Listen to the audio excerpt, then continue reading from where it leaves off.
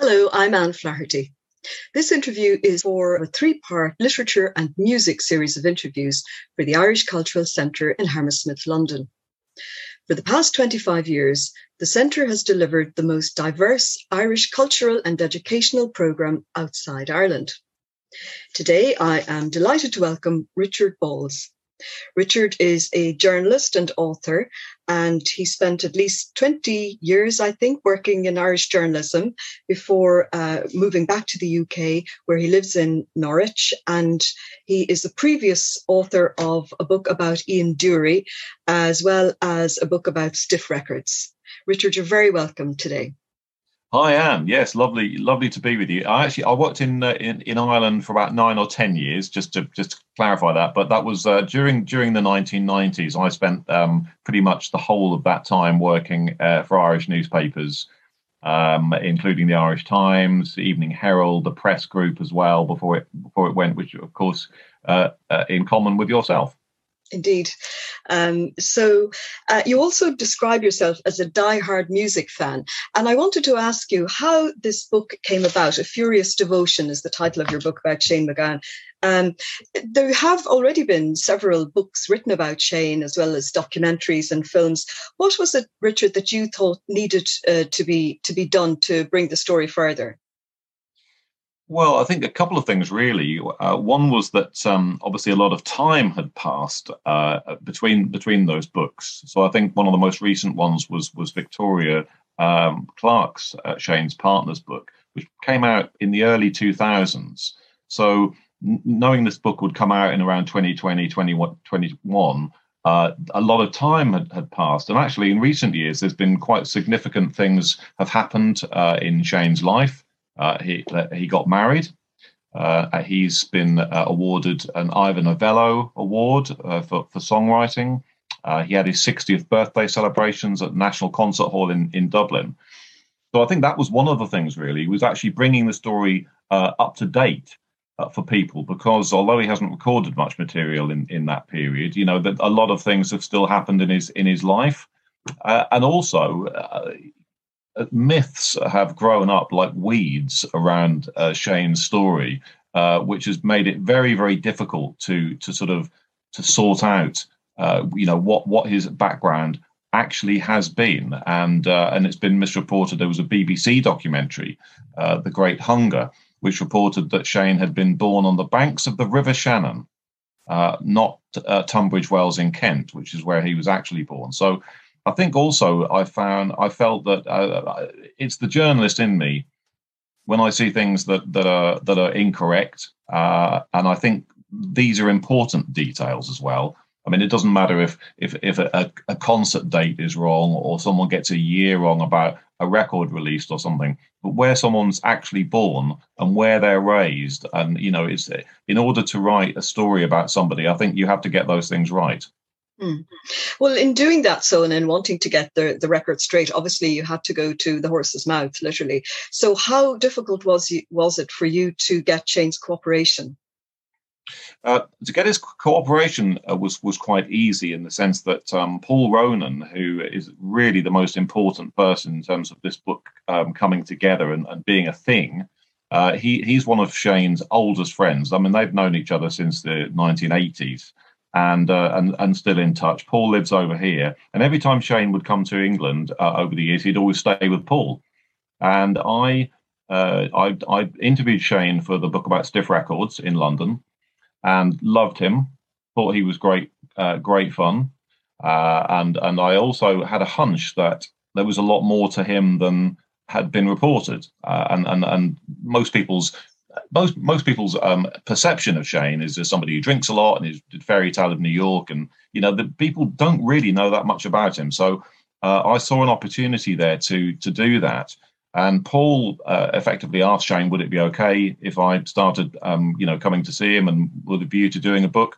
Shane said he wasn't against it, which in Shane's world, if Shane's not against something, that's probably about as positive an affirmation as you could actually get. So I started going with Paul to Shane's flat in Dublin. And so getting the cooperation and getting the opportunity to do that was actually quite easy, because Paul and I would go over, and sometimes we'd stay with Shane. And that gave me an advantage in the sense that over the years, people who've tried to interview Shane have found that that's actually a very, very difficult thing to do, nigh on impossible. First of all, he very rarely turns up. If he did turn up, it'd be about 5 o'clock in the morning, and when nightclubs and stuff were just clearing up. And also he hates being interviewed, which is another barrier, really. So this is somebody who hates being interviewed, doesn't like talking about their work, is very shy. These are not great environment. It's not a brilliant sort of interview environment, really.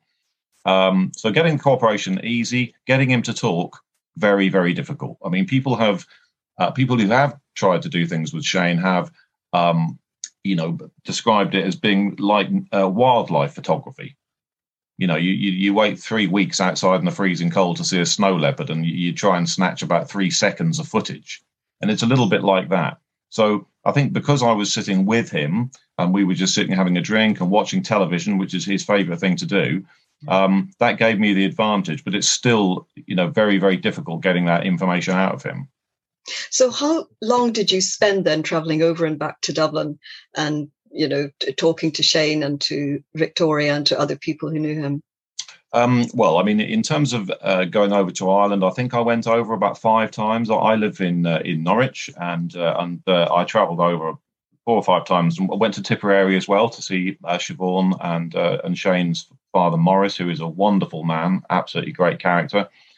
Big fan of his, and of course Siobhan. In terms of doing the rest of the interviews, I mean, I interviewed over 60 people for the book, and obviously that involved a lot of traveling around, huge amounts of time. Often just tracking people down takes time, but I believe that that's just my way of doing books. I mean, different authors have different styles of approach. Mine is, really to try and find as many people as possible who've known the subject, particularly in those really important times in their life. Well, you start the book in Tipperary, and Shane's devotion to his mother's ancestral home is well documented. And then you move on to his early childhood upbringing, where, as you say, not a lot of people know that he actually was born in Tunbridge Wells and went to a local prep school, and in fact showed very early promise in his early writings. And in fact, you interviewed his English teacher from primary school days, who had in fact kept some of his essays. Yeah, I mean, that was extraordinary, really. Tom Simpson, who sadly has passed away since I interviewed him for the book. He was probably about 90 when I went to see him, still living down in Tunbridge Wells. And he had kept, as you say, exercise books, little scraps of paper. Some of these little scraps of paper Shane had written in red felt tip pen when he was about 10, in class so-and-so. At Homewood House School, which is just outside Tunbridge Wells. Very, very exclusive, fee-paying school. His mother was incredibly keen for him to go to and get the best possible education that money could buy. And I mean, this teacher spotted in Shane a real natural gift for writing, extraordinary writing. And when he would go back to Tipperary on his holidays, he would I think listen into conversations that people were having, his aunts and uncles and his cousins, and he'd listen to what people were saying about the neighbours and so up the road, and he obviously had that ear for stories. He's always listening for stories. As a boy, obviously he was doing this, and then he would come back and write up these some of the things that he'd heard and turn them into stories and essays at school. And when the teacher would say, "Well, Shane, what have you read on your summer holidays? What was your reading list?" Expecting, most of the children obviously picking books that were suitable for their age. Shane had read Dostoevsky, Graham Greene, James Joyce, D.H. Lawrence. Incredible. So that talent was recognised at an early age by that English teacher, as you say. But things changed then, because the family moved to London, to an area around the Barbican, and things started to go wrong there for Shane, and his mother wasn't very happy either. So they moved, as you say, from this. I've actually been there to see it. So when they were living in Tunbridge Wells, the house that they spent a lot of time in at Newlands was a sort of large, detached house in a sort of classic suburban English road, very quiet neighbourhood, very well to do. They moved to the centre of London. That was something that Morris was particularly keen on. He was very interested in history. He also was quite excited by this idea of the Barbican, which at the time was considered to be at the sort of forefront of modern housing. This was cutting edge accommodation at the time. So these flats, as we know, there's a number of blocks there. They were actually still being built when the McGowans moved in there. So they were living there with a constant sound of construction work going on around them. So not only that was dreadful for Therese, Shane's mother, because she was from a rural background in Tipperary, liked the peace and quiet, living in this kind of brutalist block, much closer to the centre of London, with all sorts of people coming and going day and night, mainly in and out of Shane's room, and this sound of construction going on. So that really played on her mental health, and so Therese became quite ill while they were living at the Barbican, and she just hated living there, really. Mm-hmm. And at that time too, even though Shane had won a partial scholarship to prestigious school Westminster, he was also unhappy and beginning to. On the one hand, he was beginning to get into music, but then on the other hand, he was also getting into drugs. Yeah, I mean, Westminster was a really bad idea. I think that's. I think most people probably agree on that. Really, Tom Simpson, even Shane's teacher, knew at the time it was a bad idea. But Bob Baramian, who was a very ambitious head teacher at Homewood, I think he saw the opportunity for Shane to do this, and saw it as a really good thing for Homewood, that they would have one of their pupils graduate on to Westminster. This would be a feather in the cap for Homewood. Shane's mother was very keen because, again, she wanted him to have this best education. Terrible choice. I mean, Shane was already, a little bit rebellious. He had no, although he was very, very good academically, he had no real interest in progressing in that way. That wasn't what his focus was on.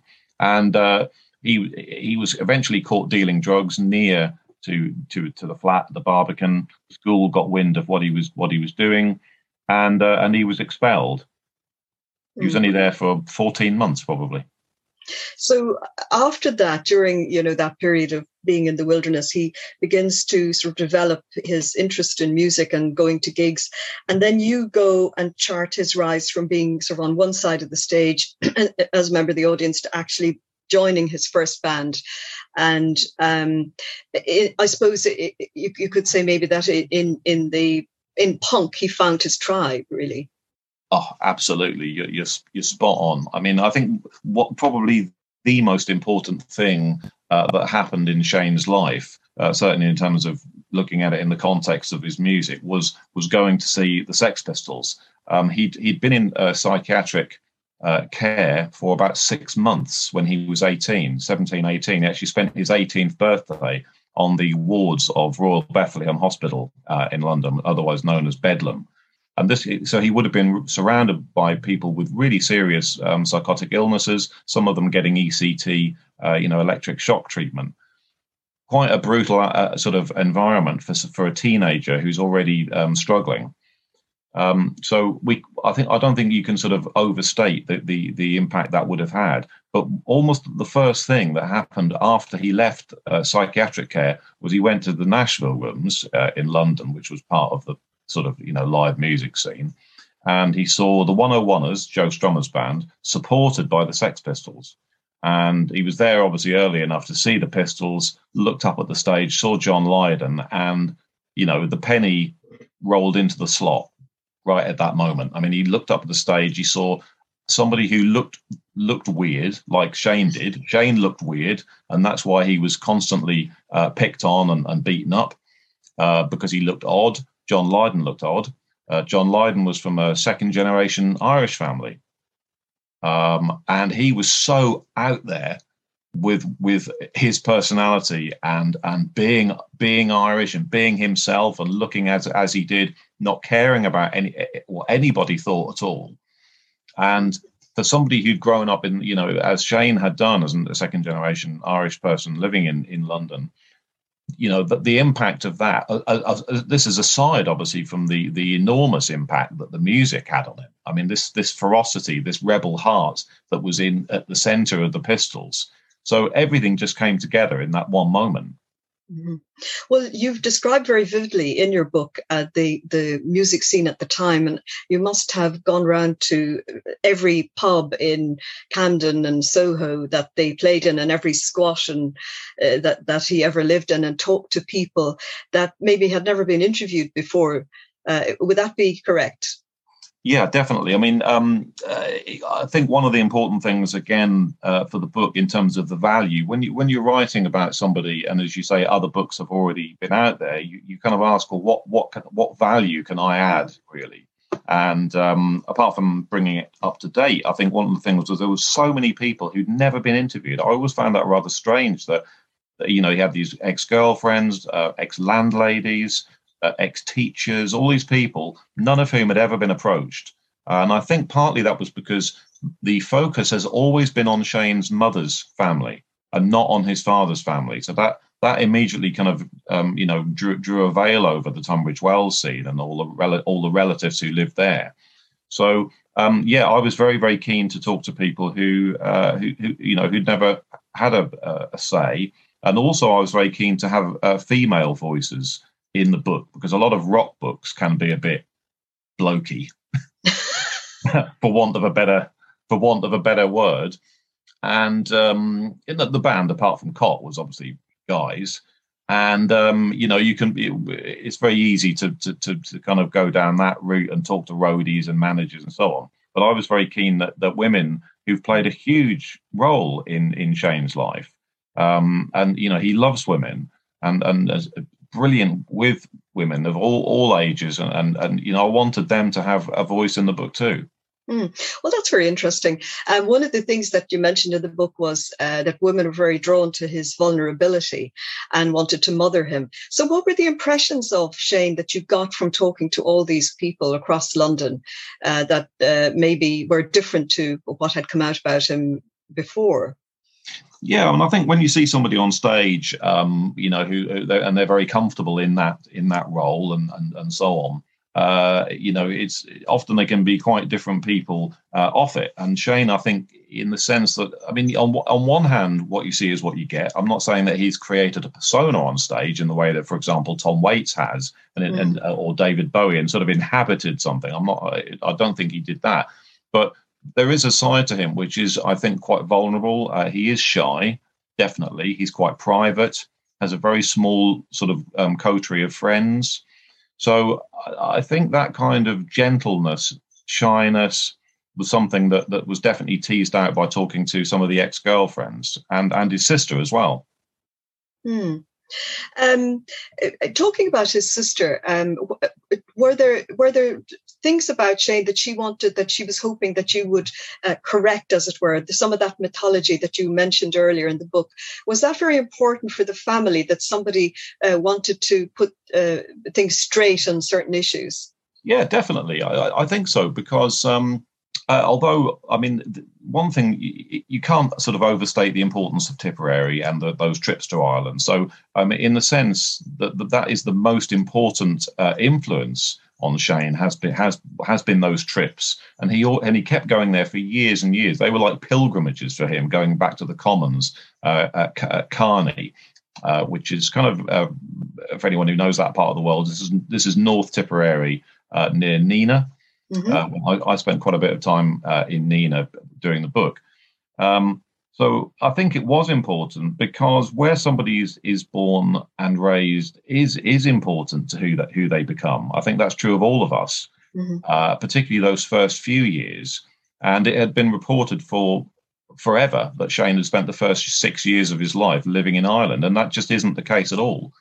He also was reported that his parents were kind of visiting England when he was born. Not true. They weren't visiting England. They'd actually moved, as many couples had done, looked for work, in the late 50s, I think 57, and were already living in England and were settled when he was born. So that wasn't right either. So definitely was important for the family. You mentioned there that side of his personality, the vulnerability, etc. And I think that poetic side comes out in many of his songs, isn't it? That he's very well able to capture, say, for example, the sense of loneliness of the emigrant. You know, it's that kind of in something like Dark Streets of London, where you have the rain and the cold and no money, and it's a London of pubs and bookies. So he's very tuned into people who are maybe on the margins, and then of course there is then on the other hand that kind of raw energy and fierceness then of his interpretation of Irish ballads. What do you think was the essence really of his appeal, not just to young Irish people in London, but just to the wider music population and audience? Well, I think I mean, speaking as somebody who's English, and I don't have any, despite having lived in Ireland for a long time, for the whole of the 90s, I don't have any Irish connections at all, not no family connection. So when I saw the Pogues supporting Elvis Costello and the Attractions in 1984, that was in the UEA in Norwich. I'd never heard of the Pogues. That was literally the first time that I ever saw Shane MacGowan was at that concert, and I didn't know who the Pogues were.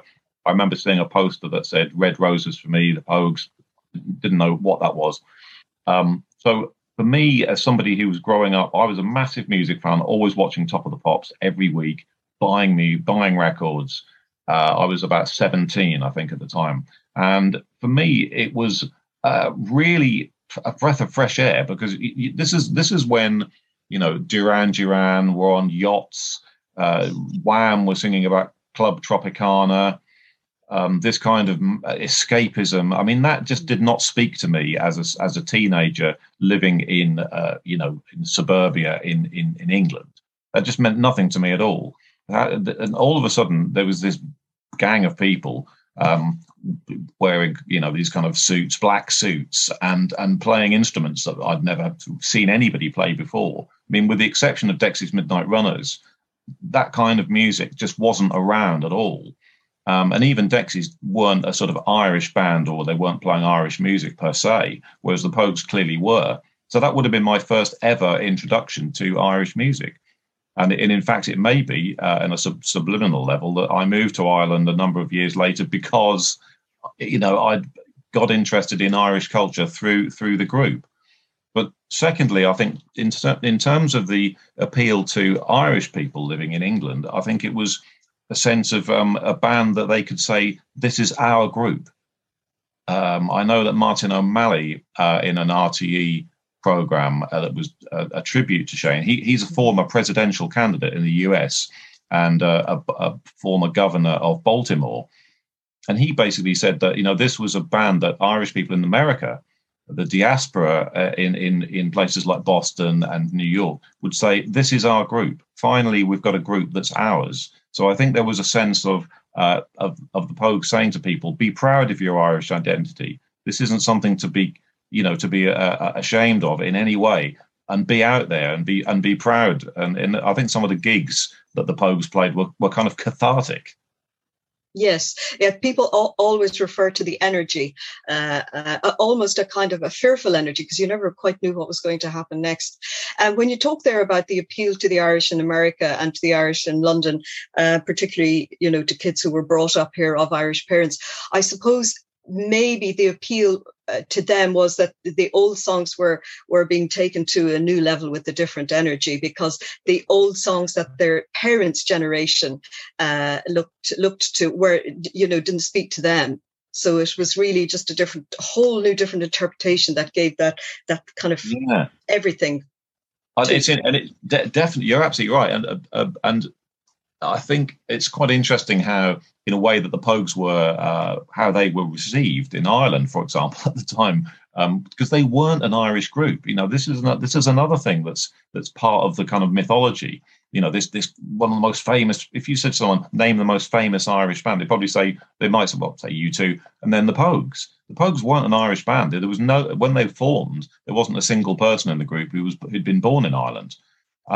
Most of them were from England. So I think that's why you had that kind of fierce energy as well, because part of it was like, for example, Shane's anger. He had a lot of anger at that time and earlier about the fact there were British troops in Northern Ireland. That was something, and he knew about his family's Republican connections.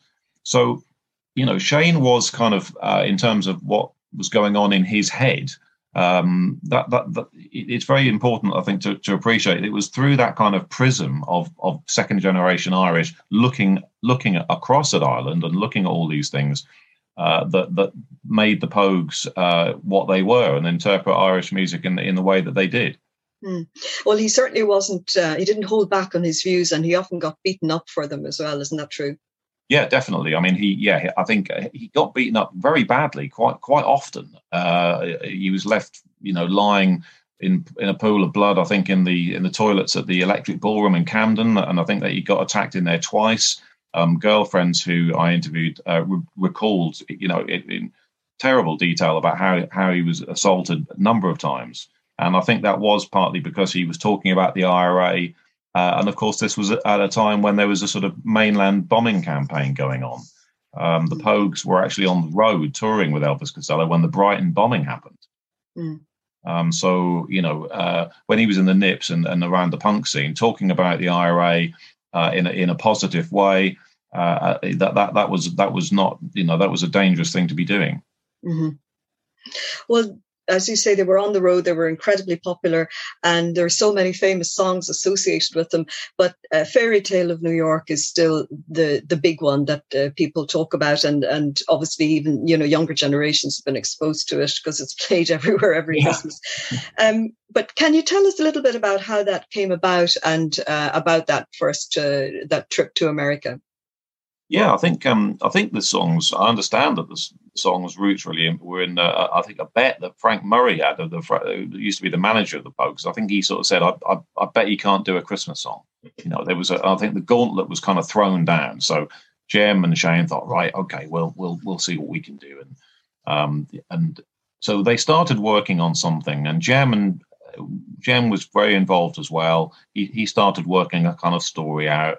That involved sailors, I believe, or something like that. And then the song, and then Shane was putting his thoughts into it. And it actually took about 2 years or more for that song to actually reach what we now know and what's played in every single shop. And you can't, in every radio station, you can't get away from it at Christmas. And initially, I think when Shane had the idea of making them emigrants and setting it in New York, was a stroke of genius, really. Because although it's a Christmas song, it really is a story of loneliness, unfulfilled ambitions and dreams of the emigrants through the emigrants' perspective. You think of all those people over the years who sort of arrived at Ellis Island and would have had these great hopes of a new life, and so in some cases that might have happened. But of course, Shane knew a lot of people who were on the street, who'd been through very, very difficult times. He associated in London with a lot of people who were on the margins, as you very well put earlier. And so that's what, for me, is one of the wonderful things about Fairy Tale of New York, is it is a fantastic Christmas song to listen to. And it has that wonderful chorus that everybody sings along to, but actually it's got so much depth to it. It's in no way a fairy tale, that's for sure. No. And that brings me on to the subject then of Shane's addiction. And you don't shy away from discussing this in the book. And I wanted to talk to you about the impact of his addiction on his loved ones, on his parents and his sister Siobhan, and of course on his now wife Victoria, as well, of course, as friends who helped him along the way. And it really does seem miraculous that he didn't die of an overdose like so many of his friends did. Can you talk to us about that and what they said to you and how they've coped with that? Yeah, I mean, I think that's one of the most harrowing things, really, that I sort of dealt with in the book was it's very difficult for families, I think, who have an addicted person and a loved one who is addicted, has an addiction to drugs or drink, the impact on them is colossal. They see somebody who they care for very much kind of disappearing and in front of them. In the case of Shane, I think Siobhan, I've quoted in the book at one point saying, the person that she knew and loved was just vanishing, in the sort of late 80s, before he was eventually dismissed from the group.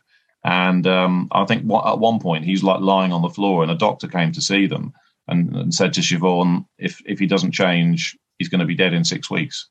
I mean, literally, to be told that, and that affected Siobhan's own health, as you would imagine. She had him committed at one point, or the family had him committed to St. John of God's in County Dublin. And Shane, literally, when he was in the vehicle being taken there, was saying to Siobhan, "Why are you doing this to me? How dare you do this?" And I think she said, "I'm doing what Phil Lynnett's sister wished she'd had done." Doing these things to somebody that is in your family, that's an incredibly hard decision. And obviously they visited him, just as they had done when he was 18 and on the wards of the Royal Bethlehem Hospital. So he's had a lifetime of mental health issues. That's the fact of the matter. Right back to his childhood, there have been mental health issues there. And yes, of course, the drink and drugs has played massively into that. I do believe that it's in recent years has, when he got into heroin in the 90s, I think that has really stifled his creativity, because he hasn't really recorded anything original for about 25 years. And, you have to kind of wonder what the reasons for that are. So I think that, it's been amazingly damaging for him, but also, as you say, to the people around him. That heroin issue was the subject of a famous row between himself and Sinead O'Connor after she reported him to the police for taking heroin, and there was a very famous Late Late Show interview with Pat Kenny about that, and where, of course, initially it was very widely publicised. He was very angry with her, obviously, but in later years, he actually turned that around and said that it was the beginning of the end of him taking heroin, and he actually thanked her for it, and they renewed their friendship. Am I right? Yeah, absolutely. I mean, I spoke to Sinead O'Connor at length for the book. And she was incredibly helpful, I have to say. It was a very interesting speaking to her because she's so forthright as well. And I think there is an honesty in the book. Well, certainly I tried my best to be honest in the book and not shy away from the difficult things. And the lowest point I think Shane was at was that period in the 90s, around the time of the Popes, really, because if people thought the Pogues were bad, that was a Sunday school outing compared to the Popes and what they got, and that's really where the heroin kicked in. And, that is just the lowest you can get, really, when you're just spending your day, your days just snorting lines of heroin in a flat, and then other people coming in, and there were people who died in Shane's flat. And ambulances were being called regularly because people were overdosing. This is as low as it gets, and certainly it had a terrible effect on Shane. I think he was lost in that time, really. And I think Sinead O'Connor, although it was unpopular, I think she did do him a favour. Definitely, I think maybe she's the only person who would actually have the guts to actually do that, and just went round to Kentish Town Police Station and said, "Look, I'm trying to help my friend here." It could have had quite serious ramifications because if he'd had a conviction as a result, he wouldn't have been able to go to the United States.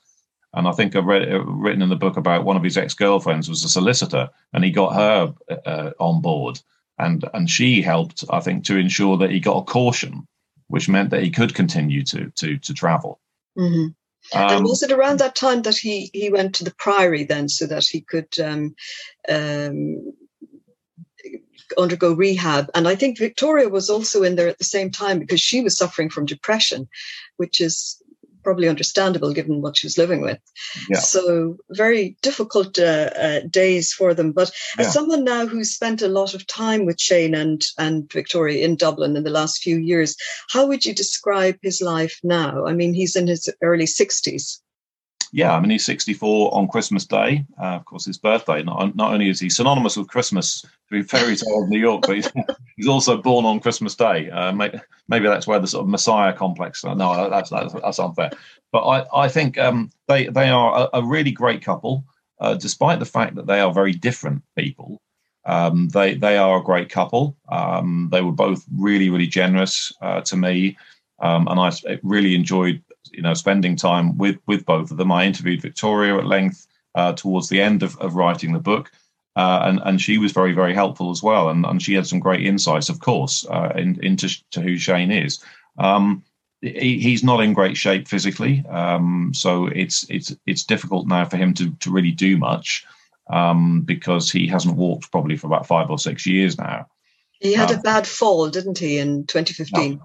Yeah, so he hasn't, and what happened, you get various different reports about that, but then essentially, I think his pelvis was treated, and I think that improved things, but his hip was, he never underwent the operation that he really needed on his hip, and that's really not an operation that any doctor in Ireland wants to get wrong, and I think that Shane probably didn't do the things that maybe would have been required in order to prepare himself for that operation, etc., etc. Then you'll get different views about that. But what we all know is that it hasn't been, he hasn't had that operation, and that fall unfortunately has meant that he's very, very limited in what he can now do. Mm. And is he doing any songwriting or any writing at all? I mean, the time I spent with him, I didn't really see him doing any writing, but I do know that he's been in the studio even in recent months. I think he would have been in more if it hadn't been for the pandemic. Oh yes, yes. But he has been in the studio. So I think that's a good sign because it's showing that despite the fact that he's got physical disabilities, clearly there is a desire to still to record music. Well, despite all the difficulties down through the years, he's a very, very well-loved and highly regarded man. And I think that was recorded in the Lifetime Achievement Award he got on his 60th birthday when celebrities from all over the world, from the worlds of acting as well as music, came to pay tribute. Why do you think he has that enduring appeal for people? It's a really, really good question. I suppose he means, different things to different people, I guess. I think one of the things is that people who do meet him, he is a really lovely guy. Mm-hmm. There are a lot of musicians that you meet who don't fall into that category. And if you're a big fan of theirs, that you come away feeling rather disappointed. Shane is the opposite of that. I mean, he'll talk to anybody. He'll sit in a pub, and if so, you can go over to him, and he won't send you away. So I think that he is a genuinely nice guy. Really cares about other people. He's a sort of humanitarian. But of course, not everyone has met him and spent time with him. I think the music is timeless. Mm-hmm. The music, to me, speaks to old Ireland. I think that's one of the things that I'd learned about Shane, I believe, is that it wasn't writing about the Dublin or the Ireland or Tipperary even of the time in which he was writing, i.e. in the 1980s or 90s. He was writing about old Ireland. That's what really chimes with Shane, those old values. I mean, if you sit him down with elderly people, he's brilliant. It won't be anyone better. Because he just loves that old Ireland, has great respect for people who are older, and it was the old music that the Pogues expanded. It was that tradition that the Pogues expanded, really. So I think ultimately the answer to your question, although I've rambled a bit there, is that the songs are timeless. They have wonderful, wonderful tunes. Bruce Springsteen said recently that he thought his own music wouldn't be listened to much in the future, whereas he said he thought Shane's music, people would still be listening to it in 100 years' time, which is quite extraordinary, isn't it? Amazing thing to say. And then you listen to Fairy Tale of New York and you think, yeah, he's probably right. Well, Paul Simon said on the Late Late Show, I think, that he captured the soul of a nation. He captured the soul of Ireland. And he's been described as a poet, a punk, an Irishman, and an outsider. Do you think that's a good description of him? Perfect. I think it's a perfect description. Definitely outsider. I think the Pogues were a group of outsiders. As a band, that was another one of the reasons why you had that kind of spirit that came out of the group, that kind of ferocity and passion. Definitely a poet, no question. And you only need to look at his homework from Homewood House School to see that actually went, right back. In fact, I've actually got here, might be of interest, is this book here, which is Children as Writers. Mm-hmm. And early 70s, award-winning entries from the 12th Daily Mirror Children's Literary Competition. And it was one of Shane's stories that he wrote at Homewood House that won a prize and ended up in this book. Definitely a poet and punk for sure. I mean, I think there are very few people around nowadays you'd say are genuine punks, and Shane is definitely one of them. Mm. Would you say that at this stage of his life now that he's reached a sort of acceptance of who he is and his life and where he's at? I think so. On one level, I've always been quite impressed, actually almost inspired really, by how he copes with his physical difficulties at the moment. I used to sit there and think, gosh, I'd be so depressed and down if I was like that. He doesn't seem to be. It doesn't seem to affect him in that way. So yes, on that level, I think he is kind of there is an acceptance of where he is. I think there are things from his past that maybe he hasn't ever properly dealt with in his head, and that may be why he sits and watches TV all day and just lives and appears to sort of live through the things that he's watching. Loves violent films. I mean, gosh, if I see another violent film again after sitting with him, it'll be one too many. I mean, he'll watch The Godfather all the way through, and then immediately start watching it all over again. It's like he's kind of living. And I think Victoria said, he's in the film. He's putting himself in there. He wants to be one of those violent people. He isn't a violent person. In fact, everyone I spoke to in the book said absolutely not. Shane is not a violent person, but he likes to think that he is, and he likes to do that through watching these films. So I think there's things maybe that he hasn't really dealt with. But again, I'm not a psychologist. He's probably a psychologist field day, and I think there is. I think that he has accepted. I think who he is and where he's at. Yeah. I suppose there's a certain amount of stability to life now because the family have moved back to Ireland. And so he's got, I know his mother passed away a few years ago, but his father, Morris, is still there in Tipperary, and Siobhan, his sister, they're very close. And of course, he's got Victoria to look after him. They did finally marry a few years ago after 3 decades together. Yeah. So, and in terms of the other band members, is there still a friendship between them all? Do they keep in touch and come over and visit him? Yes, I mean, Jem Finer is the one who spends easily the most amount of time, and he's a really, really genuine man, lovely, lovely guy, very helpful to me with the book. He goes to see Shane regularly, almost probably monthly. So they spend a lot of time together. James Finer lives in America. They're not really in touch very much. Terry Woods lives in Ireland, and I think he sees him sometimes. With the book, 2 or 3 of the members of the Pogues wouldn't take part in the book, and that that as an author you find that happens, and they'll have their own reasons for that. But certainly when the 60th birthday celebrations happened at the National Concert Hall in Dublin, Cotler Reardon was there, Spider Stacey, and other members of the Pogues, Terry as well. Mm-hmm. Mm-hmm. Well, it's a very frank and extensive biography, and one thing that I really enjoyed too were the photographs. Really interesting photographs of him from childhood and up to his time in London, and really, really an amazing amount of work that you put into it, Richard. Thank you, Anne. I mean, I really appreciate that. And I mean, one of the things I always try to do is put a lot of effort into the pictures. Try to find images where I can that no one has ever seen before. I was comparing the images that I'd been given with previous books and trying to make sure that what people were seeing were new. A Furious Devotion, the authorised story of Shane MacGowan, and it's published by Omnibus Press, available in all good bookshops, as they say. And I just wanted to ask you what your next project was before we finish the interview.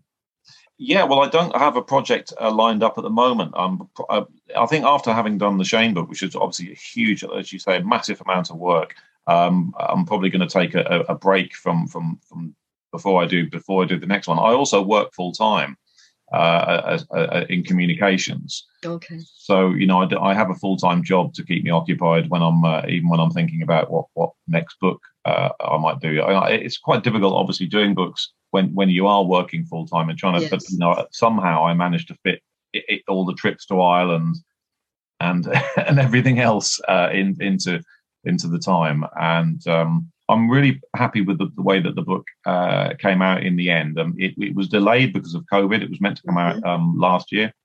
It got shelved along with a lot of other titles, quite understandably. But actually, I'm glad that it's come out now, and I have done some physical events to promote it, which obviously I wouldn't have been able to do last year. Yes. Well, thank you very much for joining us today. My pleasure.